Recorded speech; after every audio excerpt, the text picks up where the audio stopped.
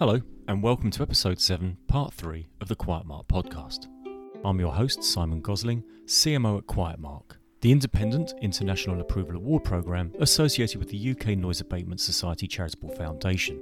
It encourages companies worldwide to prioritise noise reduction within the design of everyday machines and appliances and find solutions to noise problems to benefit health and well-being. In our previous episode, episode 6, with Wade Bray, Vice President of Head Acoustics Incorporated, whilst talking about improving the acoustics of a space without compromising on the visual aesthetics, Wade said, "There are ways to, at the outset, much more easily than later, but even later, to do things to get absorption out of sight or insight in ways that don't look out of tune with the architectural idea. So you can have your cake and eat it too with modern materials, techniques, and appropriate consulting. So that these wonderful ideas in the modern restaurant in terms of architecture, which definitely should be encouraged to continue, need to be able to succeed and occur, but not have these unintended acoustical consequences." So in this episode, I wanted to focus on the part where Wade says you can have your cake and eat it with modern techniques and appropriate consulting.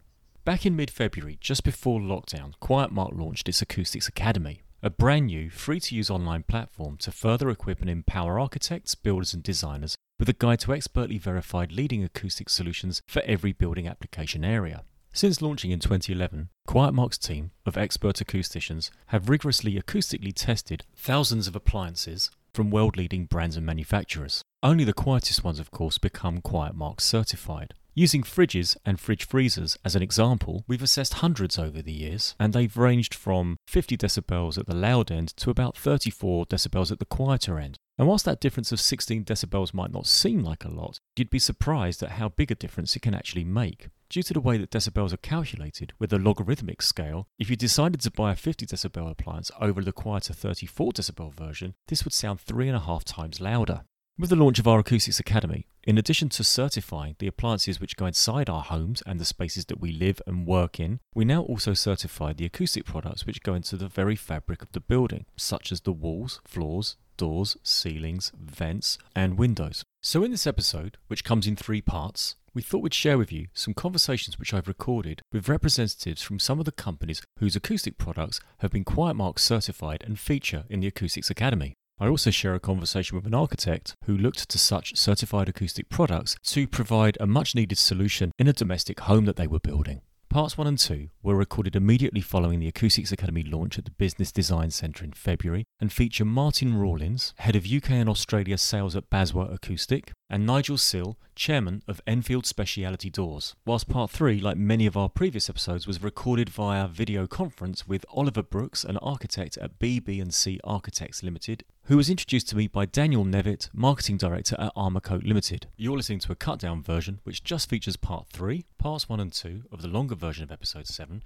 can be found by searching for the Quiet Mark podcast on Spotify, Apple Podcasts, and other major podcast apps. So without further ado, let's introduce our guest, Oliver Brookes from BB&C Architects.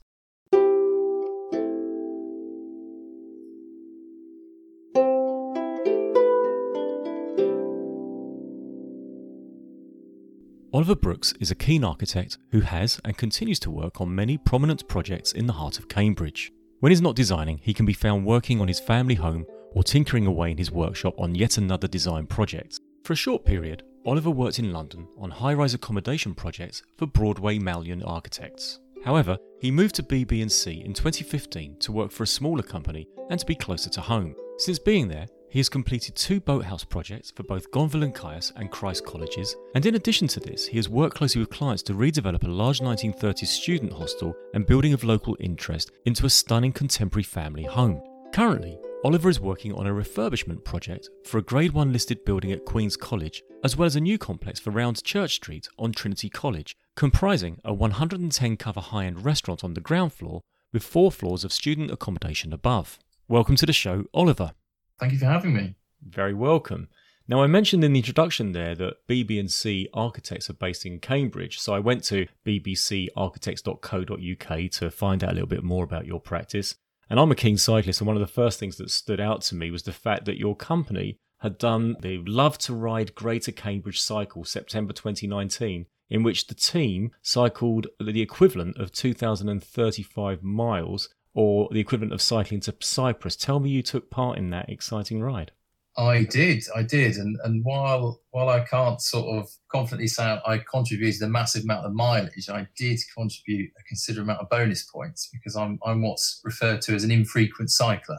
So yes, I usually bus into work, but I have a bike that I use at work just to going to and fro from site. And when we did that project, I think I had a particular site visit that was 12 miles away, but I had to put down 14 miles because I got lost on the way. So, oh, well done. It's a sterling effort on behalf of the company. Yeah. And of course, Yeah. you're not working in your offices right now. You're working from home. And I know you have a 1-year-old. How are you finding that? Yeah, no, it's good. I remember having a conversation with my director before we had to leave, saying, "Oh, I'm really looking forward to working at home. I'll have some chance to get everything all finished, and it'd be nice to spend more time with the family." But I mean, having spent what's getting into the 5th week now, I can say that I'm actually looking forward to being back in the office. Not because I don't want to spend time with my son or my wife, but because it is much more difficult to get stuff done than what I thought, particularly when you've got a 1-year-old sort of tugging at your trousers, because as I'm sure you're aware, they tend not to be able to entertain themselves by themselves for very long. No, well, mine are a lot older now, but I remember the days when they would open up the kitchen cupboards and clang the saucepan lids all over the place, and it's like, put them back. I had to put locks on all the cupboard doors in the kitchen. No, exactly, and he has recently worked out how to open the biscuit cupboard, which is not going down particularly well. We are getting to watch a lot of the Wiggles and the Teletubbies. I bet you find yourself singing those tunes when you're doing your work. It's not good. Yeah, it's not good. Oh, I know. I can remember it well. But you talked about wanting to get back to work for the right reasons. I was looking as well at your premises in Cambridge. It looks like a beautiful, old storage space, but a lovely old building alongside the river. Is it a nice place to work? It's a lovely place. Fantastic location, overhanging the river.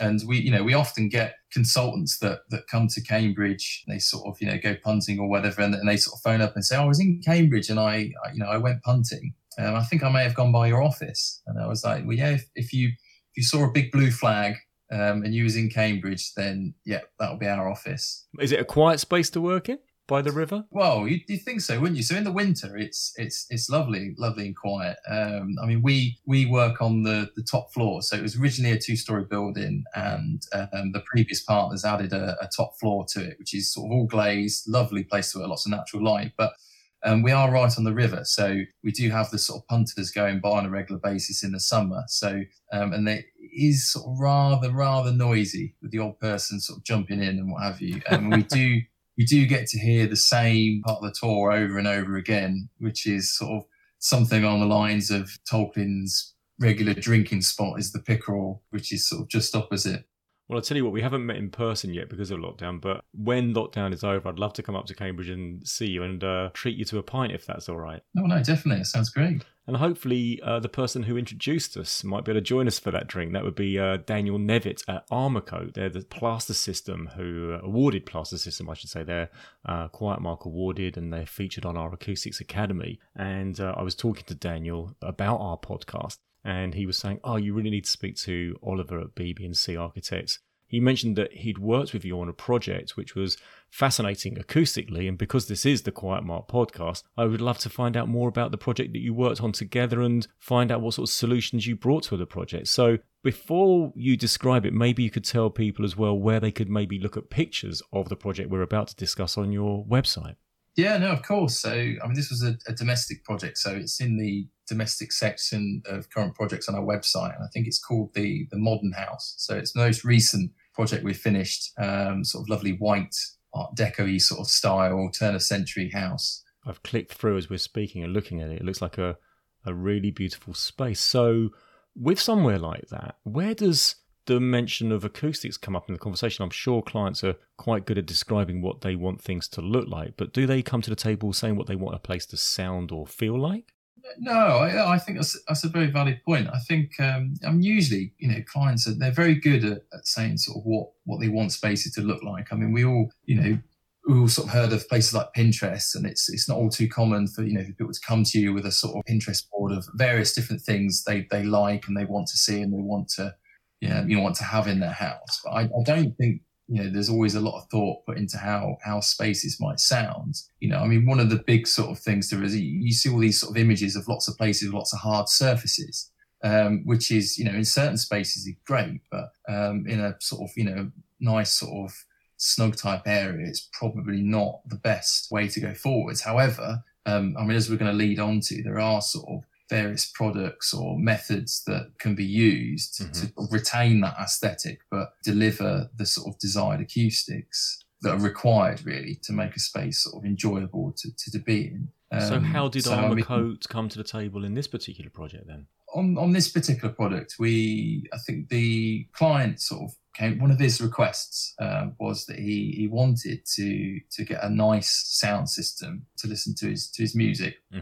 And at the time, he was talking about the project. We had lots of hard surfaces, no carpets. These all sort of start to trigger sort of certain alarm bells. And then I think at one point he sort of showed a particularly nice sound system. He was like, right, I think we really need to consider this. So we sort of persuaded them to engage in the services of an acoustician, an acoustic consultant. Just for starters, just as an initial, let's get someone in, let's get them to assess the design and see, what things we might want to consider or change or do to make spaces nicer. So, we managed to persuade that. We had a nice session, and various different things were picked up on this project. So, you probably can't get this sort of totally from the pictures, but it's a series of very large open plan spaces. They're all sort of quite good sizes. There was one particular room which had a curved window. So that was the original sort of space. And as the physician pointed out, that curve is probably one of the worst sort of surfaces to sort of bounce your music towards, because, sort of reverberate around. So, we looked at solutions for that area using sort of curtains and various sort of absorption materials, things like that. In the sort of larger spaces, we sort of looked at trying to sort of break the spaces up a little bit more and use probably some sort of denser plasterboard materials. But I think the one product that really sort of stood out was this acoustic plaster system. So we wanted to keep this sort of clean, clear, sort of minimalist aesthetic, which is, with certain materials, is quite difficult to do. So one way of addressing acoustic sound might be to use a perforated plasterboard system, but that doesn't quite give the same aesthetic. So this is where we sort of thought, well, maybe we could look at this acoustic plaster system. So we didn't want to do the whole house in it because it's quite an expensive product. Although, it does a fantastic job, you wouldn't want to use it on every surface. So we looked at what might be the best space where it would be most effective. So we decided on, there's an area that was entitled the Snug, which is an area to the side of the house, which I think is the room you can see in the images with the pool table in. Oh, right, okay. And we decided to apply that to the ceiling in there. And it's sort of amazing. It's hard to describe where when they were installing it on site, you would sort of be in the main sort of building, sort of looking at things. But then as soon as you walked into this sort of space that was just off from the main house, you could instantly had a different feeling. It was much, much, much quieter. It's something it's very hard to describe, and it's certainly something that doesn't come across in an image. It's something that has to be experienced. So it's from that point we sort of think, oh yeah, hang on, maybe we're on something here. And even when the building was finished, it's a lovely space, and it is. I'm sure the client would have himself. It is their favourite space in the whole building. And I'm sure that the acoustic ceiling has contributed towards that opinion of theirs. Interestingly, what was sort of provided as a solution in some respects to make a stereo sound as good as possible ended up having an effect on the space that made it just feel right and gave a great feeling. That's really interesting. Thank you for taking us through that. Is there another project? Are you working on anything currently where acoustics is at the fore? At the moment, I think one of the other projects mentioned sort of in my bio was the Trinity College project on Round Church Street. So that's on site at the moment, and that has a restaurant on the ground floor with 3-4 floors of student accommodation above it, and that is predominantly a CLT construction. So what that is, that's cross-laminated timber, so solid chunks of timber for the walls. Now, timber has great sort of thermal qualities, and and sustainable ecological qualities as well. The only problem is it's really not very good at acoustics, very, very poor acoustic quality. So that's where we need to start look at applying various different systems to it, methods, to help make sure that the spaces, meet the required acoustic requirements. Yeah, because a 110 cover restaurant is going to make a racket for those poor students living upstairs, isn't it? No, exactly. So, I mean, one of the methods sort of taken there was we've got a very, very solid, thick concrete slab at the first floor level. So, I mean, that does various structural things, but it also provides a lot of mass, and the mass is very good for sort of preventing that sound transfer up from the restaurant into the student accommodation. And it's just one thing. And then between the student accommodation, we've got CLT slabs as the main structure, but then we've got a floating floor construction on top of that to make sure we've got a resilient layer to help prevent the impact noises that might travel between flats. And then in the other direction, in the walls, they're lined with sort of a dense acoustic plasterboard with some acoustic insulation behind. So it's all about helping to stop that reverberation, that impact noise sort of traveling through, because the last thing you want to hear when you're trying to sleep is someone else in the flat next door or the restaurant going on below. But I mean, it's much wider than that. I mean, on that particular project, there's an acoustic condition. So not only do we have to think about, what it's like for the people in this building, we've also had to think about, well, what noise does our building create and how will that affect the current environment around it? So we've had to make sure that the window systems achieve certain ratings to prevent, sound sort of emanating outside the building. It's an interesting project, and it will look fantastic once it's finished. Hopefully the client will be happy with it.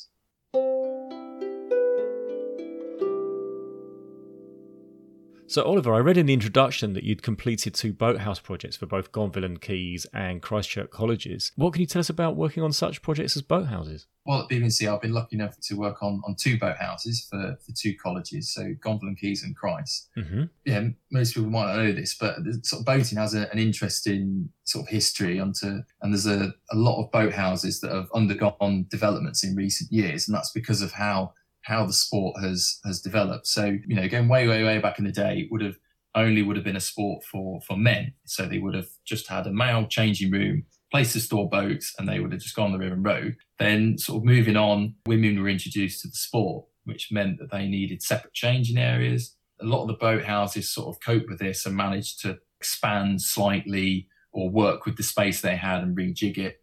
But, obviously compromise that sort of space.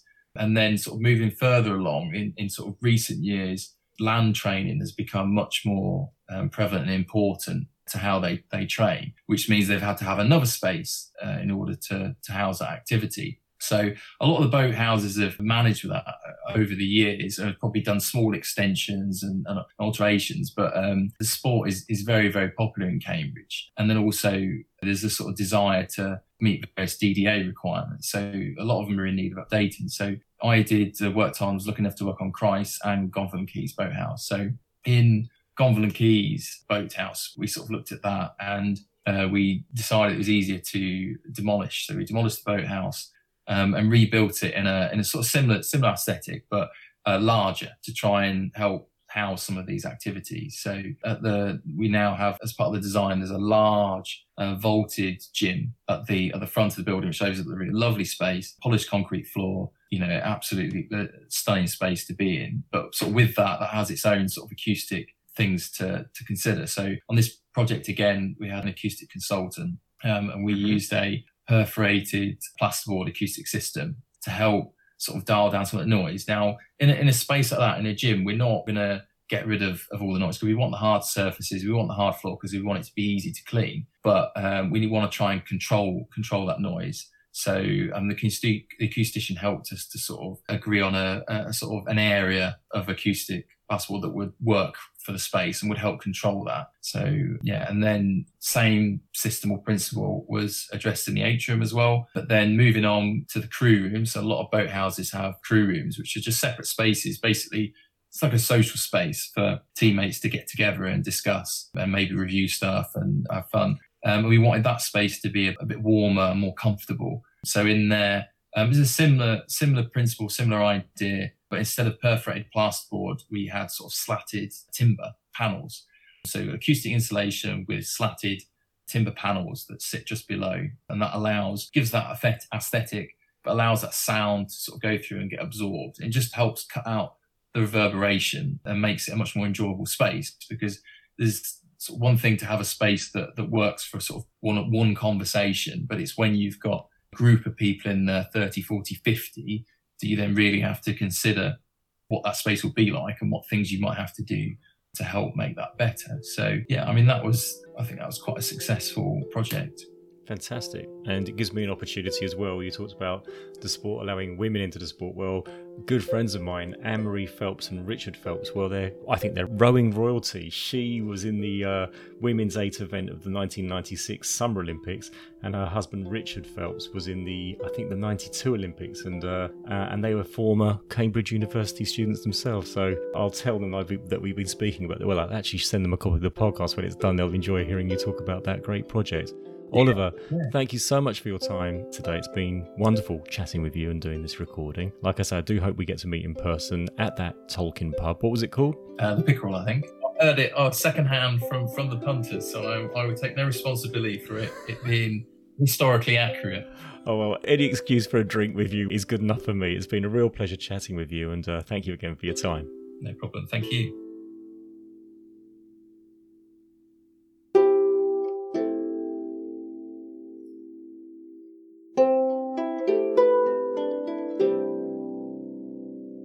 Thank you for tuning into episode 7 of the Quiet Mark podcast. I hope you found it interesting and enjoyable. I certainly enjoyed finding out more about the companies that create acoustic products, not just for soundproofing, but also for sound and acoustic improvement. It's not always about blocking out sound, but it is about creating a space that feels right. And this is really important moving forward. A recent article in Engineering and Technology magazine led with the headline, "Has lockdown made the world a quieter place?" And it goes on to say that with levels of road transport, air travel and industrial output lessening dramatically during the COVID-19 lockdown, one side effect has been a reduction in noise pollution. However, there's more to global quietening than being able to hear more birds. It goes on to say that according to the World Health Organization, noise affects over 100 million people in Europe alone. Exposure to chronic noise pollution not only causes obvious problems such as hearing loss and sleep deprivation, but it's also linked to high blood pressure, heart disease and cognitive impairment in children. Road traffic noise alone is said to contribute to at least 12,000 premature deaths annually in Europe, amounting to a loss of 1.6 million high-quality life days. The European Environment Agency, EEA, has found that the same number of children are experiencing either learning difficulties or disruptions due to excessive aircraft noise. So this is part of the reason why Quiet Mark was established and why we recently set up the Acoustics Academy. Yes, the world has become quieter during lockdown, and yes, of course, it is a frightening and scary time. But focusing on that quieter world for a moment, we need to ask ourselves, how can we improve our buildings and spaces to improve our well-being in the ways that we've heard about and discussed with our guests on the Quiet Mark podcast to date. If you're tuning into the Quiet Mark podcast for the first time, welcome to the show. I really hope you've enjoyed it, and I encourage you to listen to former episodes. And if you're someone who's listening and you happen to work with a company that creates acoustic products and you're wondering whether or not they might qualify for Quiet Mark certification, do feel free to contact us via our website or email us at quietmark.com. Thanks again for listening to the show. I hope you can join us for future episodes. For now, stay safe, keep well, and I look forward to you joining us again for the next episode. Bye-bye.